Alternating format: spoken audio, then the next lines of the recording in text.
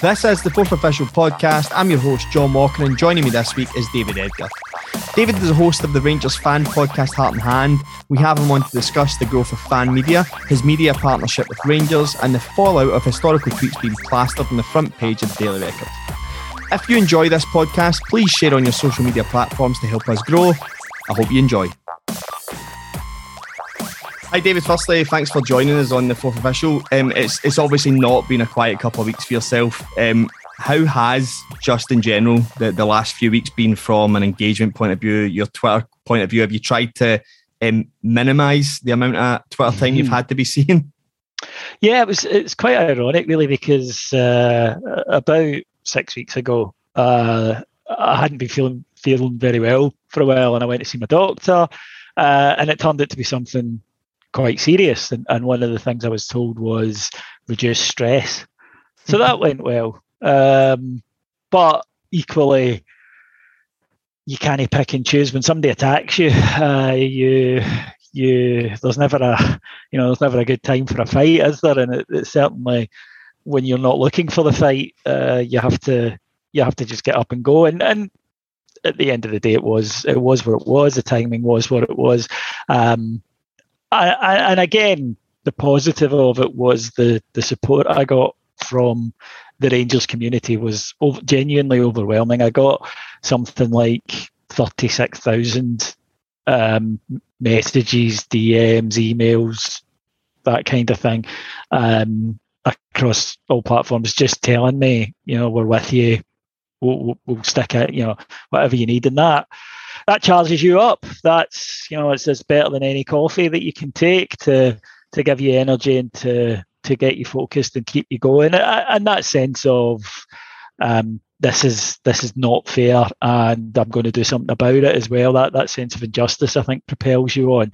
So I'm okay. I must admit, there was, after about 6 days solid of, I maybe slept about 2 hours a night for about 6 days, and it was just adrenaline. And then it dropped one day, and I honestly, it's the nearest I think I've ever been to exhaustion. It was clearly mental, because I'm not wasn't running about a lot, but I was just so mentally drained and exhausted at the end of it. But it needed to be done.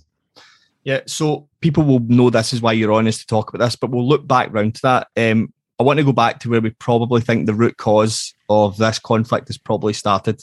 At the start of the season, Rangers have put out an offer to any media group that could pay the fee of, I believe it was 25,000 to become an official media partner, because I know it was stuff that we had looked at to go forward.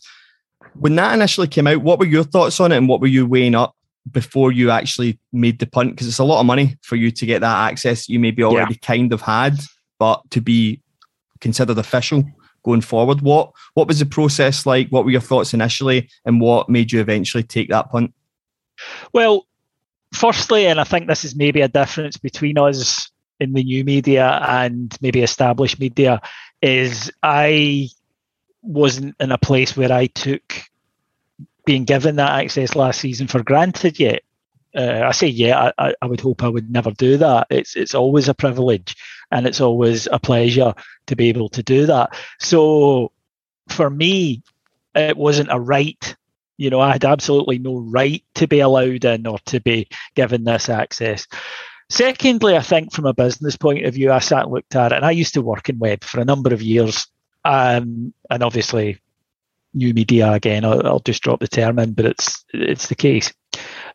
The old relationship between the written press mainly, but newspapers, because that's the ones with the issue here, has changed. When I was younger, there weren't many places to get your football news. Everybody bought a paper, at least a paper, and that's where you got your football news. And this could have an effect for the clubs. This could add to your gate if the paper's hyped up a big match. That could get you an extra 5, 6, 7,000 on your attendance on the Saturday. So there was a beneficial relationship there, and understandably it worked for both parties, and it went on like that for best part of a century. However, that changed, season ticket culture, etc. Rangers fill their ground regardless of whoever it is. And also the bigger thing was the increasing death of print. The Record, for example, used to sell 2002. It sold 800,000 copies a day. Now it sells under 75,000. So increasingly, it's about website. But Rangers FC have a website, and they want people going to their website, because once they're on their website, A, advertising, same as the papers, but B, Rangers sell things. And if somebody's on their website, they might buy a top. We've all done it. We've all landed on a page and seen something and went, oh, right. So it's about driving traffic to there. And I think what they said to us was, we're giving away the number one driver of people to our website, to rival websites. And then what I do, because I put stuff behind the paywall, what the papers do, we take that content and we sell it. This content that Rangers have given us for free. Now, that means Rangers give up their manager, who they pay during this, 150 hours of the season that he's not working for Rangers. He's doing press duties. A player is doing that as well. All of that kind of thing. And what Rangers were saying is, we feel that if people are taking this content, our content we're providing, that we should get a taste of the money that you're making from it.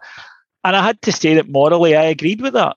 I felt that was the case. I think that's true. So then for us, it wasn't a case of, is this right or wrong? I feel it is right. And I think that football clubs, I think anyone who is providing content that other people are then selling on should benefit financially from it. It was a case of, could we afford that? And, doing sums and moving a few things about this summer, we could afford it. Might not be the case in future years, and in which case we wouldn't do it. But this year it was, and we decided to go for it. I realised that there was an issue with the print media over it, as we've seen. But it wasn't my business as to whether another business decided to or not to take up on that. That was nothing to do with me. I sat down with Rangers. I had a meeting with Rangers. They put their side of it across. I spoke with the people who are involved in Heart and Hand, and my wife, because I was going to spend a lot of our money on this. And we felt, we'll go for this. So whether or not, as I say, other bigger or more traditional organisations were unhappy with this, I just took as none of my business. And that's the thing about this, the attacks that have come on fan media in general and us, that they're attacking us. It's not our fault. We didn't create this. Rangers did. And it's not our fault that we took it up and you didn't. That was your decision. So I felt from that, it was initially a rather false argument. One of the arguments that's been put forward a lot by the media, so much so, in fact, that you would think that it was coordinated. Certain phrases that they all seem to use. What would Steven Gerrard think of this? Oh, well done. Did you come up with that on your own?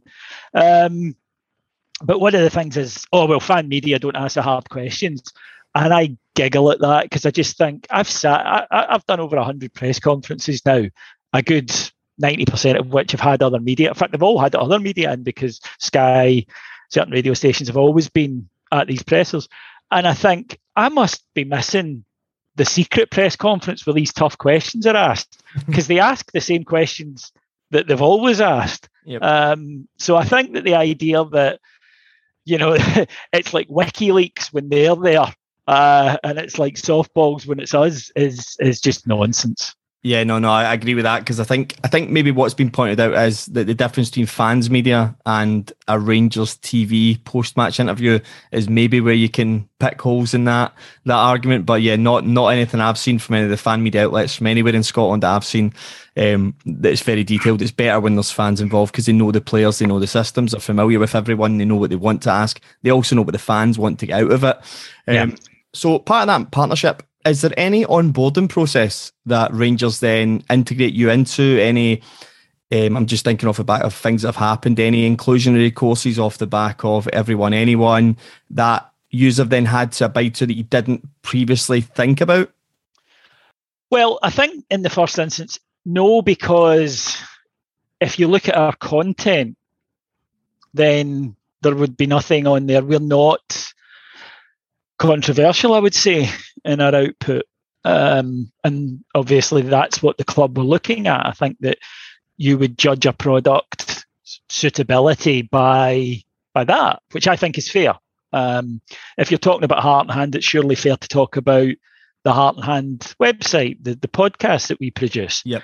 So I think that the club are aware of that, and they know that I'm not going to run about, singing songs and saying things that are going to get the club in trouble. There's an existing relationship there. It's not new. I'm not unknown to people there. I've been in and around Rangers fan culture, fan media, whatever you want to call it, for just over 20 years now. And they know what I'm like as a person. I have relationships individually with them. So no, there was a contract that we signed, and there are bits in that obviously that would allow a party to come out of the deal should, but just standard. Should one do something that would hurt the other partner? Absolutely. So yeah, they are aware of that. But we've a long history at Heart and Hand of actually pushing certain things in debates, like respecting players, like not singing certain songs. We have a long history, and I personally have a long history of campaigning for that. So I don't think that there would be anything along those lines of you need to take this course or that course. But had they, if they ever want to ask, then absolutely we would be more than willing to do it. But I think they knew already that they're not likely to turn on the Heart and Hand podcast and hear certain songs that are going to, or hear us using terms. And that's one of the things to remember about this whole thing. The reason that the record went after the two boys that they did is that they tried our content and couldn't find anything to get us with. Then they tried my Twitter and couldn't find anything to get me with. So the lads were unfortunately just the next step. Yeah, I know. We'll get onto that a wee bit. We're still interested in this media partnership. So you'd access last year. Are the first few weeks of the official media partnership any different with access to players, access to manager, press conferences, interviews from what it was the previous year? Or do you get more access now that it's potentially more quote unquote exclusive? Yeah, I think that there's that. Firstly, the fact that there aren't as many doing it. The fact that it's more limited numbers, and that also means more questions. Generally at a press conference you only get one question, but because there's been less different organisations, you're able to ask it in a wee bit more depth, and that's part of one of the reasons why people get frustrated at press conferences, and I used to as well, is that when you've only got one question, it's very difficult to get someone talking. If you sit me down with somebody for half an hour, you do all the things like you build rapport and you get them talking, and all of those things that lead to a better interview. When you've got one staccato question, then it's difficult. And that's why, because there are certain things that always need covered, like team news. If you're first up, you kind of have to ask team news. Similarly, after the game, if you're first up, you kind of have to say, what are your thoughts on the game? Now, these are bland questions, and I get that, but it's just about getting them talking. It's just about, whereas if you give them a closed question, then you'll get a yes or a no quite often, and it's been a waste of everybody's time. So I do get the frustration. When you've got 2 or 3 questions, though, you can ask something and they'll ask, and then you can say, well, it's interesting you say that. That leads me on to this. And you get the answer, and you say, oh, okay, that's, I hear what you're saying there, but can we talk about this as well? You just get a wee bit more in-depth coverage. And I think that's beneficial for the support as well, because then they're getting, as opposed to a dozen different journalists who all have their own agenda within the meeting. I think one of the positives of fan media is that when the papers talk about you won't ask the tough questions, and as I say, I know for a fact that they don't, because and so do everybody, because we've all been there. We've all seen press conferences, but we don't need to ask something to get a headline. We don't need to frame a question in a way. That's not a pressure that's on us. And I'm not having a go at journalists for this. That's what they're told to go in and do. That's what their editors want from them. They want, give me a headline, give me something juicy. As fans, we just want to know, why did this happen? Why did that not happen? What do you think of that player? What's the idea behind this decision? We just want to know about the football. We're not interested in, boss slams other boss or any of that crap. That's not something that is of the remotest interest to us. We just want to know what's happening. And I think that there's been a more relaxed feel to the press conferences. I think that because that the manager knows that he's not going to be facing people who are, as I say, trying to trip him up, trying to get a headline out of him, because he's very guarded, Steven Gerrard. He knows what he's doing in media conferences, and you only get from him what he wants to say. So I think that he's been that little bit more relaxed. Obviously, you spend a bit more time with him, so he gets to know you a bit better, and therefore, I think you get a bit more out of him. Yeah, no, and it's something we've come accustomed to a little bit with talking to footballers for this podcast, my Scots Abroad podcast, is that you can sense that footballers are a bit more guarded until you get talking to them, and we've had to remove stuff from podcasts to try and create that relaxation so that we can go on. And you can see even from podcasts that people do in fan media that the Daily Record, etc., will take the snippets from your interview, take it out of context, and give the one headline that they would have wanted if they got the player sat down in front of them, which does lead us on to where we're going now. 13 years ago, two of the contributors to Heart and Hand have written tweets that they've accepted were unacceptable and apologised for the minute they've came out into the public eye. What was the process of you finding out about this from the word go? The Daily Record emailed me to say that they were running this story, the details of it, and they listed the tweets. And I was very surprised, because I thought, I don't say anything offensive on my Twitter. So I saw the two in question of mine, and it's interesting that already within almost minutes they sort of dropped the idea that I was involved, because the two that I did were not in any way. Yeah. One was a reference to Celtic fan as beggars, which was from 12 years ago, which wasn't very nice, I'll agree, but that was a name that came about in the 90s when we had money and they didn't. I think it was very obvious why in 2010 I thought, I'm not going to say this anymore, given the financial situation that Rangers found it in. But that was a football thing. There's no religious element to it. If you want to be offended by that, then I think you're looking for offence. The other was a joke from Mock the Week that I'd stolen, and my fault, without context. But again, it wasn't illegal, it wasn't actionable. It was just something daft. But I knew that they had no case against me. But that wasn't what they were after. They had to include me somehow, and they knew instantly, I think, that there wasn't anything to it. The tweets from the two guys were bad, and that's something right from minute one that we acknowledged, that they used language they shouldn't have used.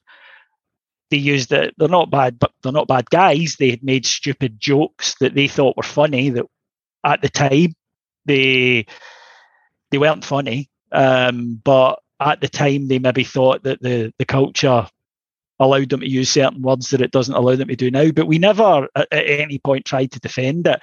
There is context, for example, between some of the tweets that one of them used of an offensive nature were to a friend who's a Celtic fan. And if you look at the reply tweets from the Celtic fan, he's using the same kind of language, but if you like, from the opposite side, because that's two friends who clearly banter with each other in that way. But it doesn't matter.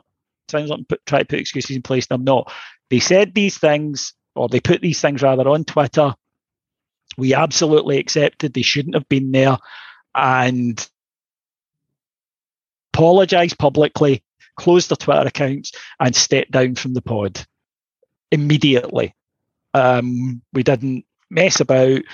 They know that they did wrong. Both of them will attend diversity courses. Both of them have voluntarily signed up already for the Rangers Everyone, Anyone Stop campaign.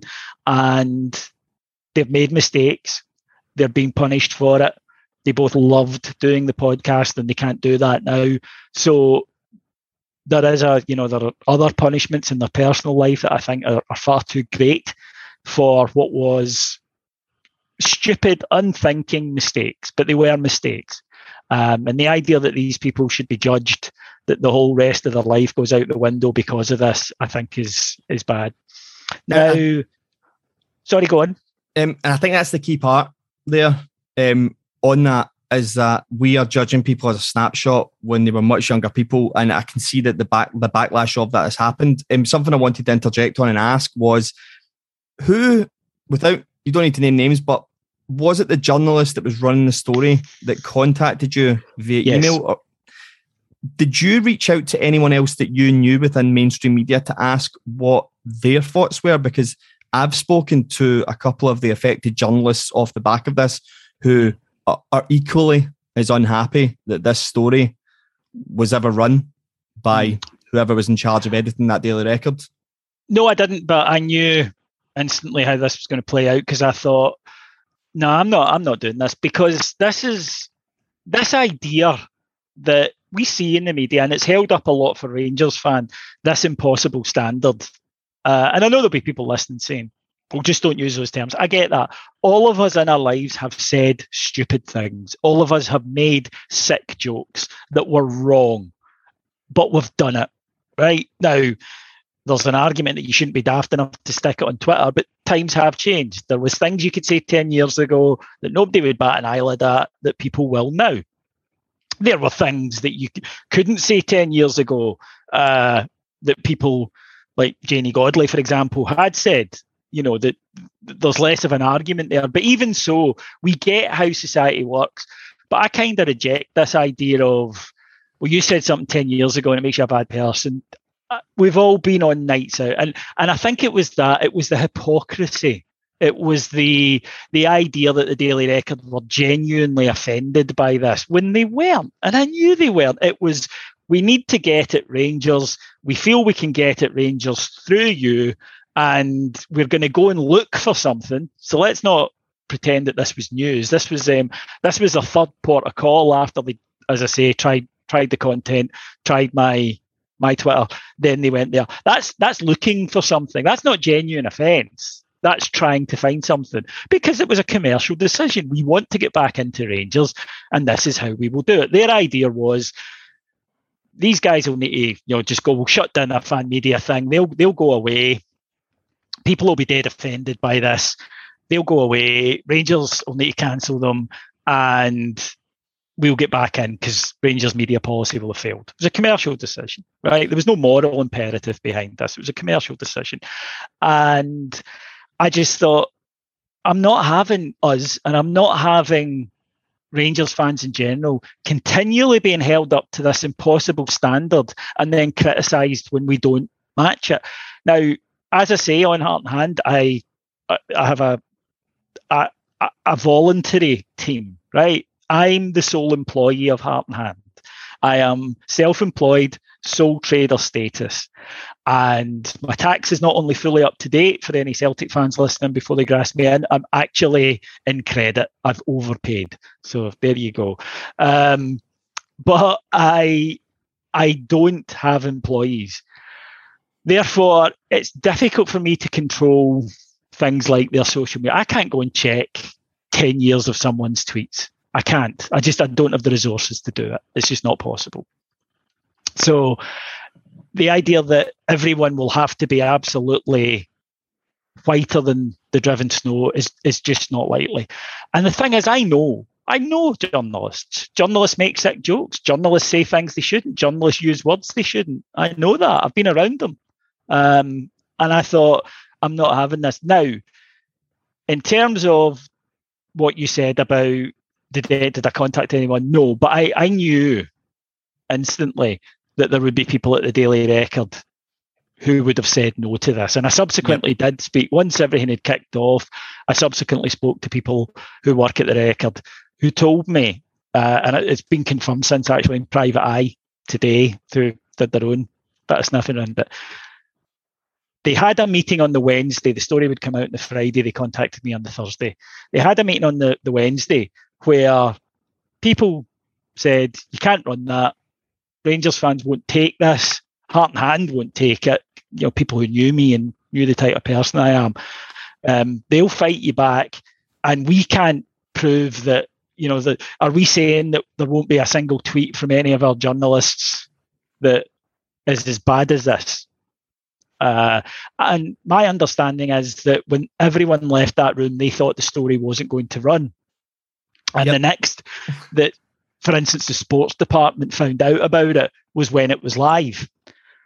And then what happened was utterly predictable. I mean, I sent a warning shot to them. I told them, you know, Daily Record employees, I put this up on a forum. I said, just an open message to you, because I know a lot of them check them. I said, you should have locked your social media accounts. You didn't.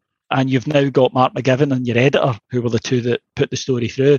You've now got them to thank for the next few weeks of your life, because I'm going to hold the Daily Record to the same standards that it demanded that I be held to, because they said in their article that Rangers should remove the press passes while this is being investigated. And incidentally, they went with cops probe hate tweets. The police have never been in touch with us.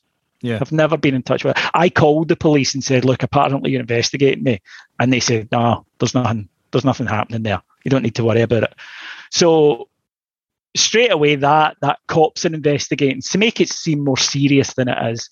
And I thought, okay, right, if these are the rules, if the Daily Record are saying that anyone involved at all in an organisation, that anything they've done means that newspaper can't report on football, or that organisation can't report on football, fine, let's have the same rules back. What was different here is, you know, I would have gone off and fought this. I get that, you know, that's just who I am. I'm not going to lie down and be trodden on. Hold my hands up where, you know, for the wrongdoing on our part, no problem with that at all.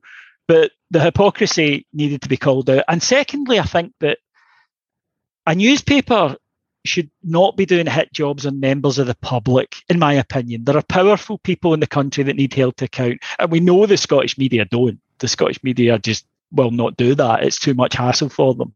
So that's why they go after people like us, who they think can't fight back. And that's for two reasons. Firstly, you don't have a platform. Traditionally, what were you going to do if the Daily Record says something about you? Who are you going to tell? You're going to phone your mum? You know, you can't get it out there. And secondly, your workplace, if they don't fire you, your workplace will at best say, make this go away. And that means that you've got to... Well, where it backfired in the Daily Record was, I have a platform. My podcast, there'll be more people listen to my podcast weekly, or free ones, than buy a Daily Record that day. That's a fact, right? Our Monday podcast probably got 120,000. They sell about 75,000. So I've got a platform. Secondly, I'm my own boss. So I'm not going to tell me I can't fight this. And that's where it backfired on them. And the reason it really backfired on them is that the Daily Record are so out of touch. They're out of touch with their own journalists who had told them not to run this story. They were so out of touch with the public that they thought that what would happen is there would be this groundswell of disgust against us. Whereas what actually happened was Rangers fans were disgusted, but not with us. They were disgusted with the Daily Record. And suddenly I started to be sent hundreds, and I'm not exaggerating, hundreds of so-called hate tweets by Daily Record journalists. And I just did exactly what the Daily Record did with us. I got in touch with the police. I got in touch with my local MSP. I got in touch with their bosses at Reach. And I got in touch with the Scottish Football Writers Association and said, okay, here, look at all this. I was told on Friday that any organisation who has someone who's done something like this should immediately cease reporting on Scottish football. So may I assume that that's what's going to happen with the Daily Record? And funnily enough, when it was the Daily Record, they weren't that keen. But Then they got absolutely flooded. The Record, they got flooded with complaints. Reach PLC got flooded with complaints. People reported it to police. The Times of London newspaper picked up the story and ran it. As I say, Private Eye have run it. The Spectator have run it. And suddenly it kind of backfired on them a little bit, because that's when they begin to realise that what they wanted us to do was something that their own employees don't do. And I think it's important here, John, for me to say, I don't want people being sacked for old tweets. I really don't.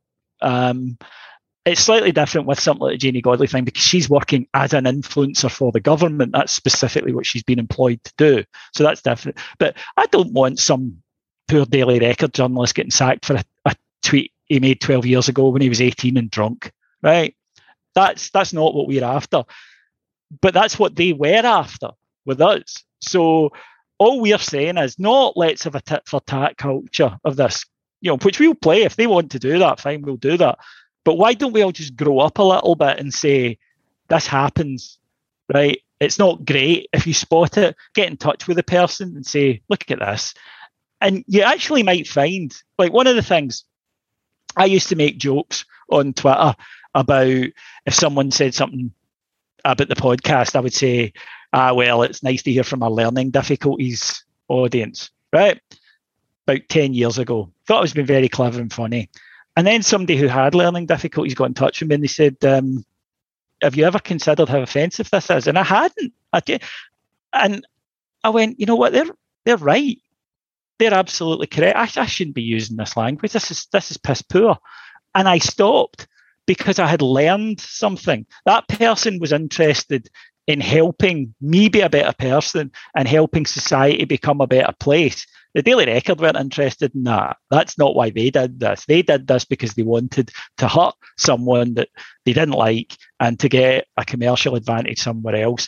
And all we're doing with what we've been campaigning for, it's not about the Daily Record have to pay off a dozen journalists, or 15 actually at the last count. It's not about that. It's about, can we all be a wee bit more growing up?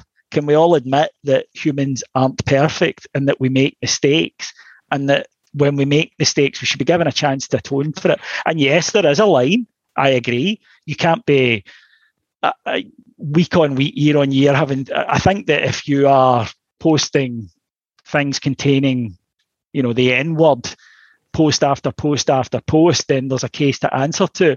But I think if people are making unfunny jokes, clearly unfunny jokes, but jokes nonetheless, you might, and they're from years ago, is it not better to actually sit with that person and say, have you thought about this? Because I think you'll find most people will go, I hadn't, but I'm absolutely wrong and I'm embarrassed and I won't do it again. And that's how you get rid of this stuff. Do you think off the back of that, though, that perhaps if it hadn't been such a quick turnaround, as you said, the meeting on Wednesday, you were contacted Thursday, the story was running on Friday, that a better way around would have been actually contacting Daily Record journalists who, as I've been able to find out, were dead set against this and thought it was a terrible idea, and it could have actually been more of a directed campaign at the actual source, which was, it seemed to be an editor and a single journalist that had an angle that they desired. And what's actually happened is there's been this whole back and forth tit for tat crossfire that people are being impacted that were actually on the side of where you were as well, and they've landed as the opposition as such now. Yeah, and I get that. And seeing an ideal world, yes, it would have been. But here's the thing about that. I don't go looking for trouble. I don't want to go and have a fight with anybody, the newspapers in particular. There's nothing in it for me. It's a zero-sum game. No point. As anyone who listens to me knows, I'm middle-aged, wee disabled guy who's a Star Wars geek and potters about his house with his dogs talking about Rangers, right? I'm in my 40s and I'm not interested in this kind of thing, going and having fights. But the Daily Record attacked me, and all I did was fight back by their rules on the field of play that they'd decided we were going to fight on. That's all I did. The Daily Record brought their employees into this. And while I do feel sorry for some of them on a human level, some of them, they did this. The Daily Record decided this. And it's not my fault if the Daily Record didn't tell them, which they didn't, and the Daily Record left them open to this. They're working for a scum tabloid, and that's their decision. That's their conscience. That's up to them. But they are working for a scummy tabloid that operates by scummy one-sided rules, and that gives, by the way, such little concern for them that they didn't even warn them about this, and they didn't take their views into account that this story shouldn't run. That's how much the Daily Record values these people. So I would rather that this hadn't happened. I would rather that it never happened again. I certainly, I'm as I'm as soft as a very fresh loaf. However, if they are, if someone's going to come after me, and more importantly, come after friends of mine, then I'm going to fight back. And if I'm fighting, I'm going to use absolutely everything. I'm not going to, I said something that Michael Stewart picked up on wrongly 3 times. He tried to tweet it and couldn't get the quote right once. I don't know why I'm surprised. The guy's a 40-watt light bulb trying to light a 200-watt room. But anyway, I said, if I'm in a fight, I'm the type of person that will just burn everything down and be the king of the ashes. Now, that's not a side of my personality that I like, right? That's not who I want to be. That's not the human being I want to be, and it's not the way I want to live my life. But it doesn't mean it isn't true. And when I'm attacked, which I was, my friends was, the community that I'm a part of Rangers supporters was and is continually under attack. I thought, no, I'm not putting up with this. And I'm going to go after them, hard. And while I take your point, and I think I would have been a better person had I said, well, I'm not going to use the tactics they used. I will be better than that. Then I would be the one left twisting in the wind, and they would have got on with it. And believe me, if we hadn't publicly shown the Daily Record's hypocrisy up nationwide, it would have changed nothing. This is not, as I say, about getting some Daily Record journalists to sack. This is not what we're after. It was never the aim.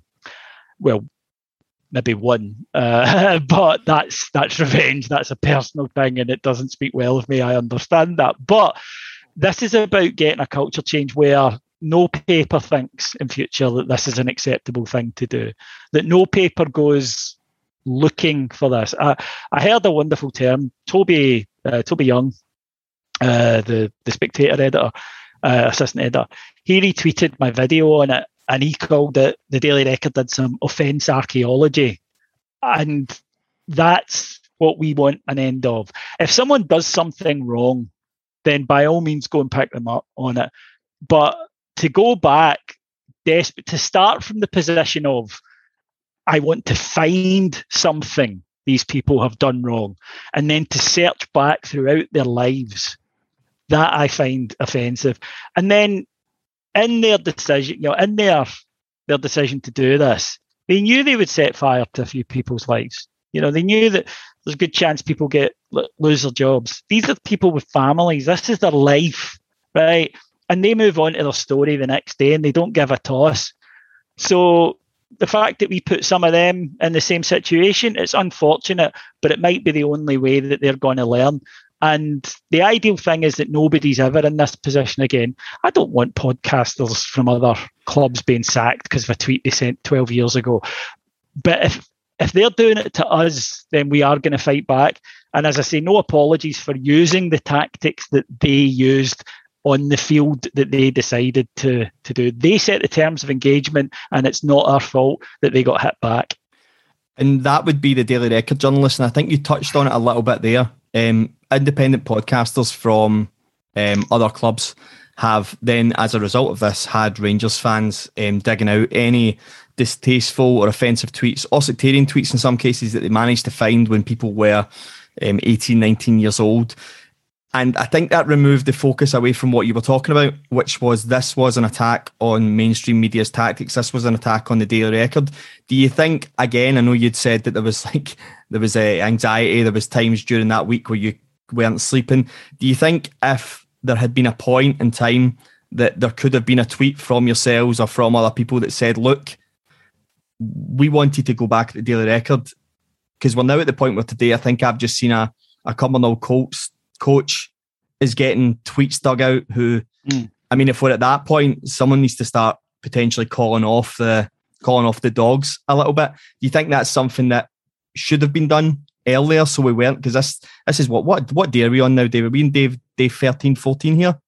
Well, I'm already in I'm past it. It's no longer that same incident. So no, I've stopped that clock.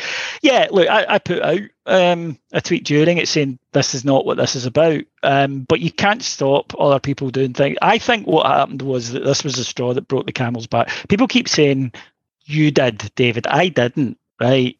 I didn't. The Rangers support did.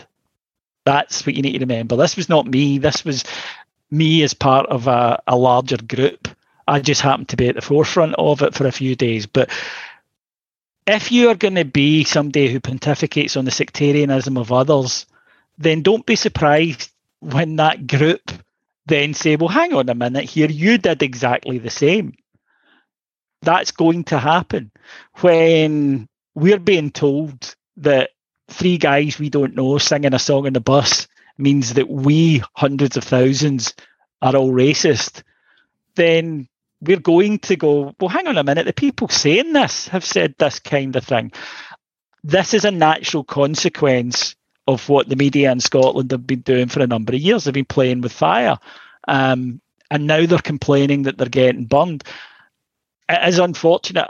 I reiterate, I don't want to see people losing their jobs for tweets. You know, again, there are ones that are beyond the pale. We all understand that. Everything is by degree. But what is obviously a stupid remark from 12 years ago, you can say they're stupid by all means, but I do think people need to, for so long it's been so easy to just have a go at the Rangers support, and you get to feel justified in Scotland if you do that, because you'll get politicians and you'll get the media saying, no, you're right, they are bigots and they are scum, and therefore we don't need to go by the same rules that we want them to go under because they're bad people. And they're not bad people, and they're fed up. And what they're saying now is, you know, no, we're not going to do it. And unfortunately, people are going to get caught up in it. But personally, you know, I'm not interested in going through the tweets of any other human being. I'm certainly not going to go through. I'm certainly not going to go through, you know, Celtic podcasts and try and find to get someone sacked. That's not something I'm interested in either. But people in Scotland, I think, just need to mind their own business a wee bit more. I think that probably would help.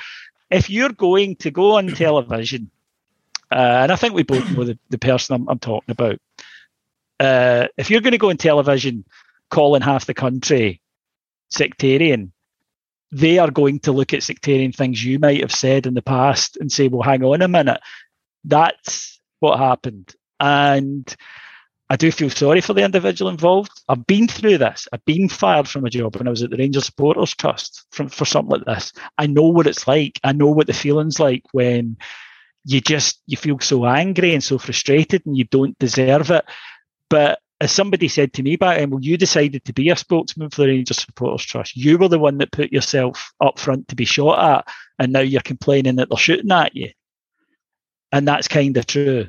And the problem with this situation, and I hope if people take anything out of this today, I hope it's this, and I'm sure it'll divide the way it always does. I think, you know, people who like me will say that they agree with me, and people who don't like me or the club I follow will say they don't, and I'm this, that, and the other, because that's Scotland at the moment. Everything is tribal.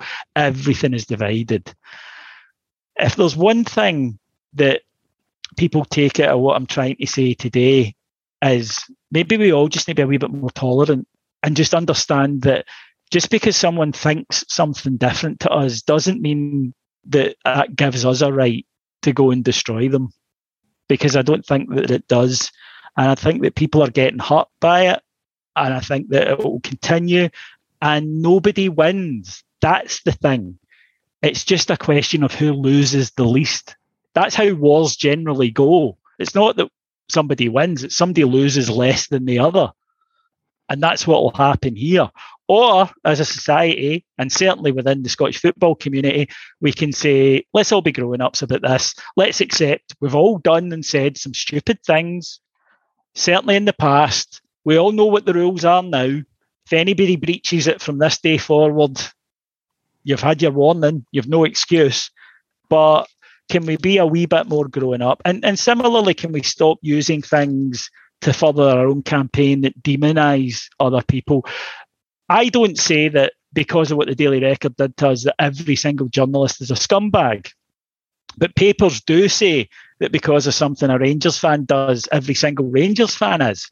And that's what I mean. You can't keep asking to apply certain rules to people and then get upset when the people apply those same rules back to you. And that's what we've seen a lot in the Scottish media.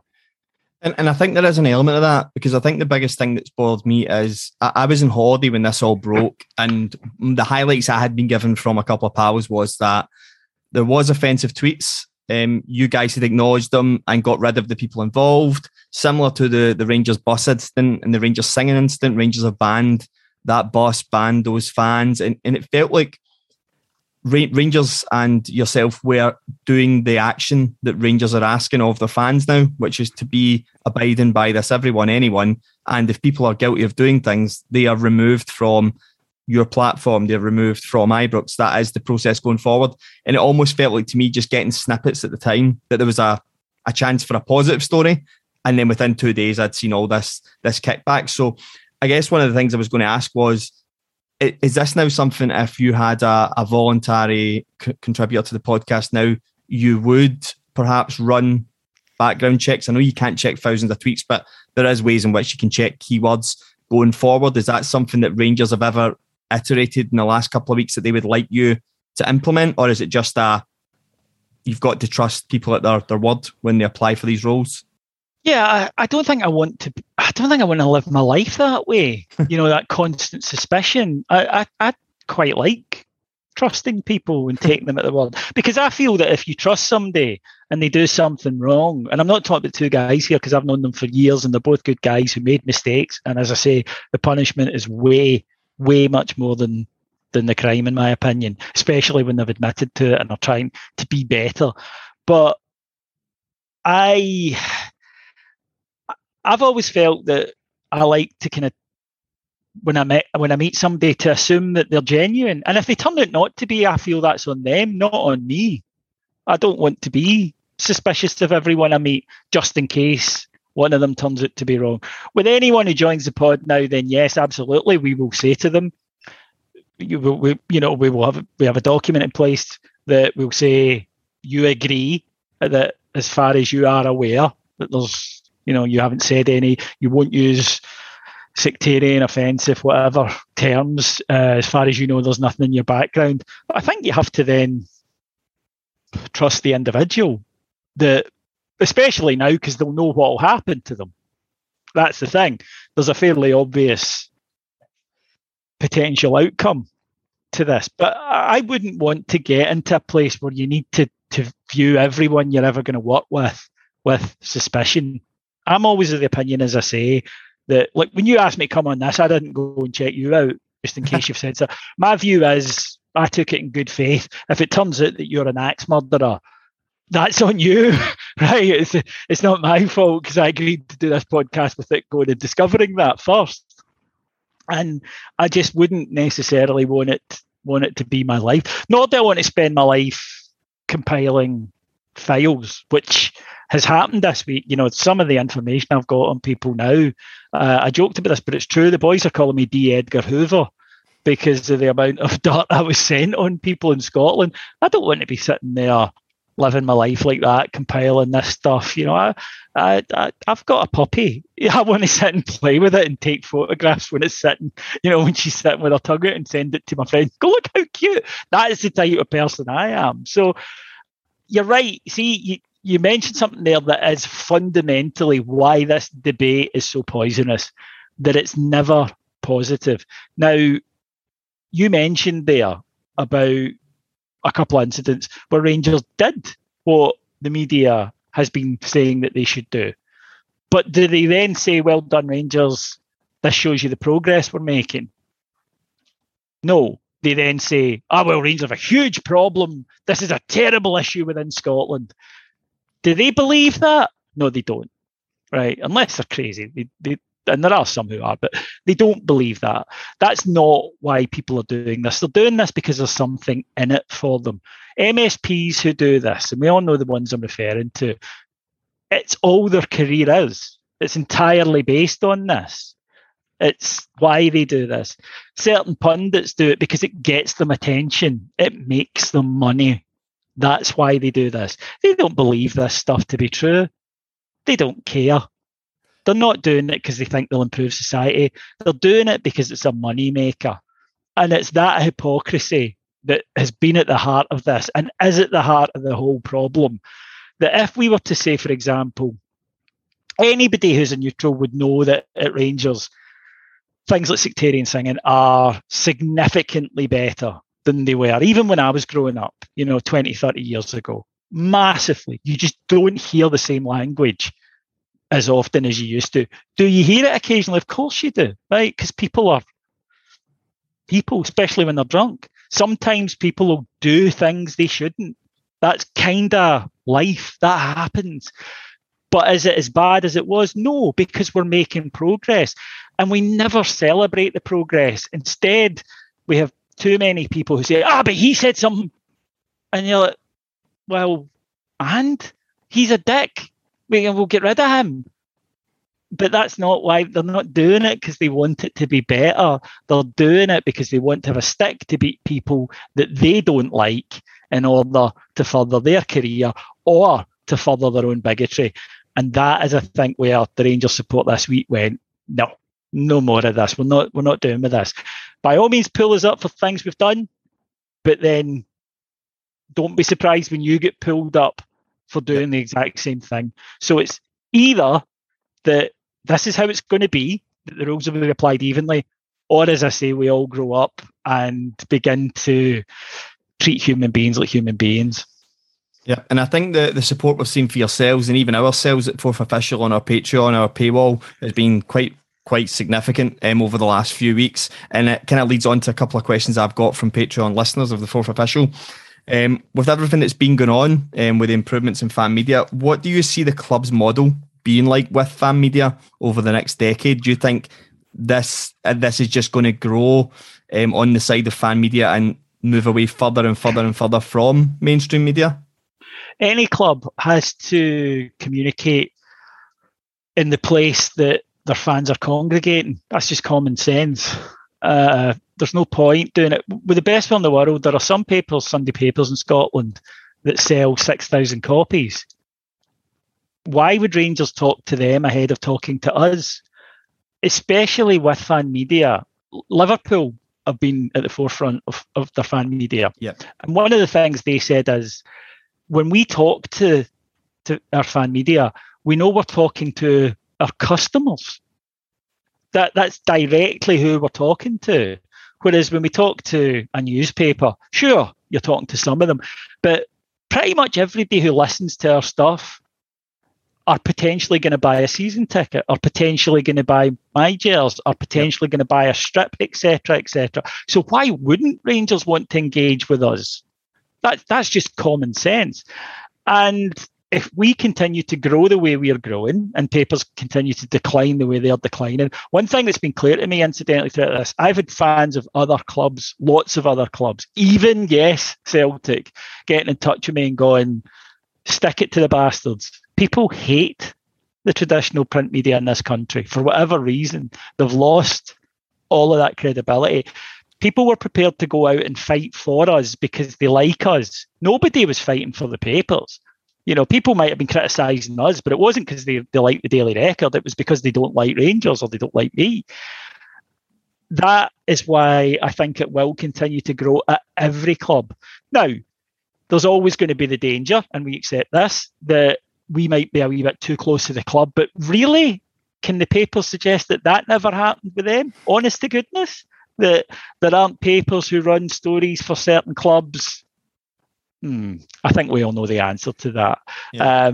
I think that the idea that fan media is any different in that regard.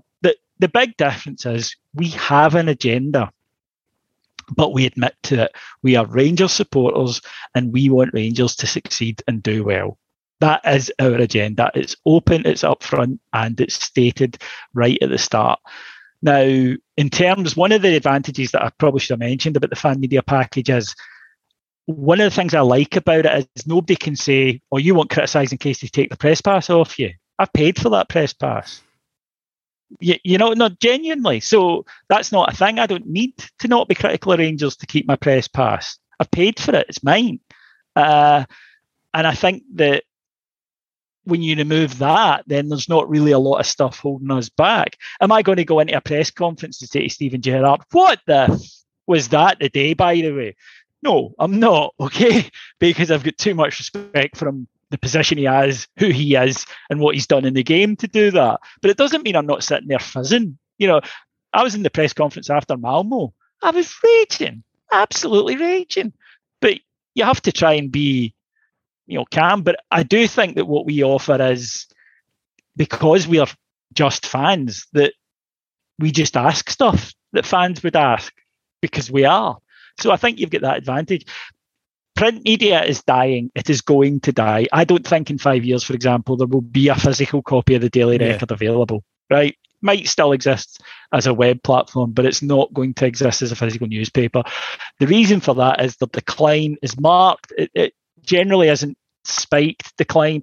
They have an older audience who, unfortunately, due to nature, get smaller year on year, and they're not replacing them. There's not a new generation coming through who buy newspapers. It's just not happening.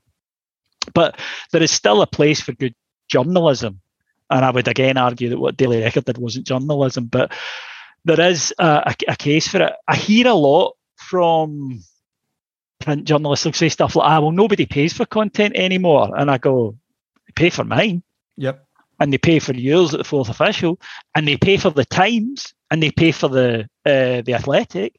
So there is quite clearly an audience who are willing to pay for content. Maybe you, rather than having this blanket, nobody will pay for content, maybe you should wonder why they're not paying for your content, and that it might be something to do with that content. And I think that's exactly it, to highlight that. And that was a question from Stuart, but I think you've hit the nail on the head there. I think if I see the Patreon support that you have, and 20-minute Tim support, and even the donations I get on my podcast, we just have the Buy Me a Coffee app. People will pay for their content if they enjoy your content. Gary and Rick had a very similar question. So the recent galvanisation of the fan media, all the support you've seen financially through Heart and Hand, they wanted to know if you've got any idea why we can't seem to make Club 1872 work just now. That is we could probably do a full pod on that. I used to be the spokesman for the Rangers Supporters Trust back in the day, and one of our aims was fan ownership. That was one of the things we started. We started, I believe, the first ever kind of share save scheme into Rangers. So there are several reasons for it. I think firstly, and without wanting to get drawn too much into it, because I know people on both sides of that particular table, and also I know how difficult it is to do it. And I think that people who maybe haven't been involved, you're a volunteer, so it's on top of your day-to-day life, and it is easy to criticise from the outside. But I think it's fair to say that Club 1872 have got themselves into a pretty big malaise. I don't think that's controversial. But I think one of the big issues is people don't want to get involved in this sort of stuff, and I sympathise. I never used to understand it when I was younger. I just thought, but it's such the right thing to do. Just, do it. And I didn't get that people love their football club, but it is something adjacent to their lives. They have, partners and kids and mortgages and car payments and worries about health, and football should be that extra thing on top of that.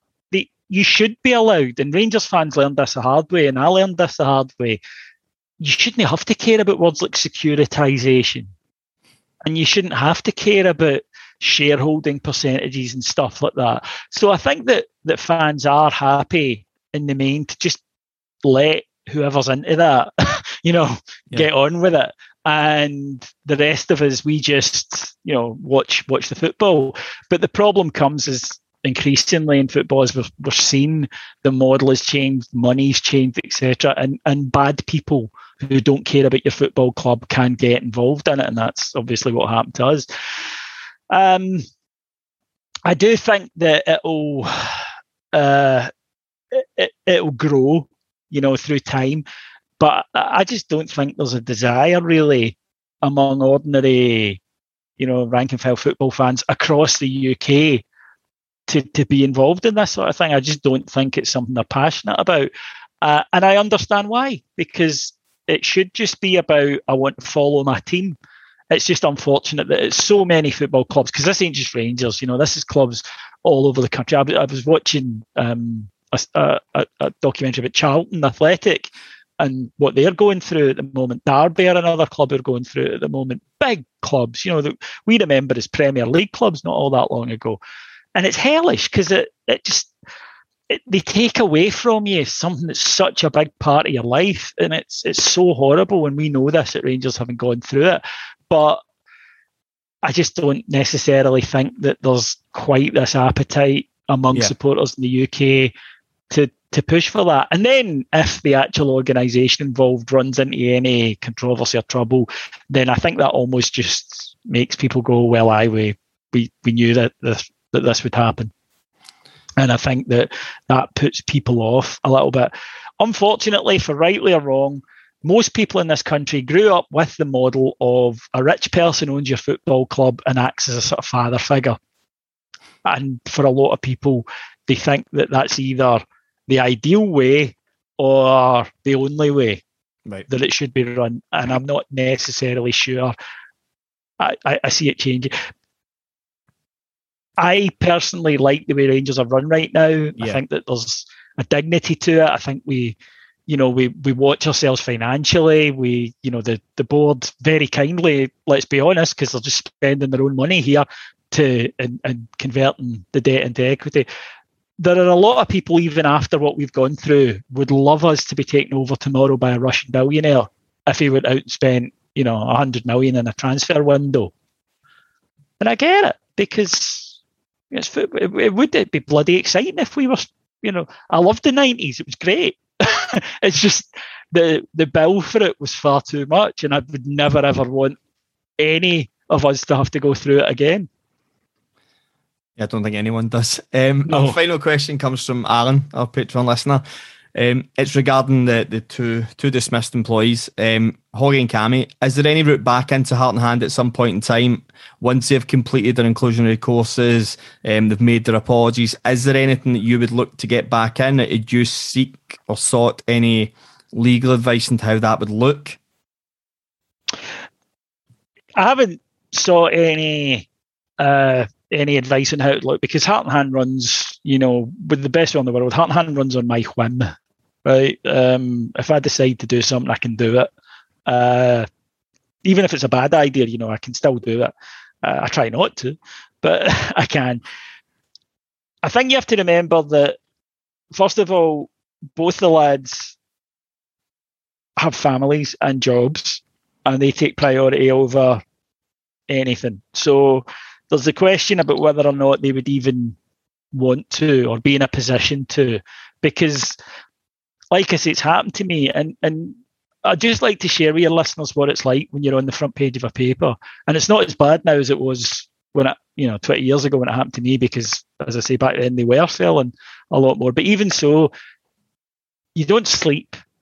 You feel like people, wherever you go, are looking at you and going, is that guy? You think that everybody thinks ill of you now. You think that you're a bad person. You're lying there at 3 a.m. going, do I have any future at all? Will I be able to get a job? Will I be able to pay the bills? It's a horrendous experience. And as I say, it's one of the reasons why I've got very little sympathy for journalists who engage in this sort of nonsense, because they know that this is the effect that it has on people. It strains your relationship with loved ones. It hurts your family. It hurts your partner. It hurts your parents. And you feel bad because you know it's you that's indirectly caused that. I believe that there has to be a route back for anyone on most crimes. And this, I say crime in inverted commas there. As a society, we either believe in rehabilitation or we don't. Yep. And we either believe that people, if they're genuinely sorry, which they are, if they demonstrate that by the steps that they take, they don't just pay lip service, which they are. They stepped down from the pod immediately, didn't wait for me to fire them. They both immediately left. I think you've got to offer that pathway back. Otherwise, what we're saying to people is it's a life sentence if you do something that's bad. And I understand it'll be controversial for, people will try and make mileage out of it. But I would be going against my own principles here if I was to say to them, no, that's you, you're gone and you're gone forever. Now, there are certain things, obviously, that they couldn't do again. And they get that, and they would know that. But even so, I think that if they go away and they reflect on the situation and they take the steps that they have offered to go and take, and then in the fullness of time they came back as better people and said, I'd like the opportunity to maybe pod again, I think I would be a hypocrite if I was to deny them that. Okay. David, that's us. Thanks very much for your time. I really, really appreciate this chat. An absolute pleasure. I'd like to thank the Fourth Official for their support. I think I tweeted this at the time. You guys knew you would get attacked, and you did, but you did it anyway because you thought it was the right thing to do, and that takes class. I appreciate that. If you've enjoyed this podcast, please consider becoming a Patreon for The Fourth Official. Patreon.com/The Fourth Official. For as little as $2.99 a month, you can get early access to podcasts like this from the world of football, in-depth articles, and much, much more. That's patreon.com/The Fourth Official.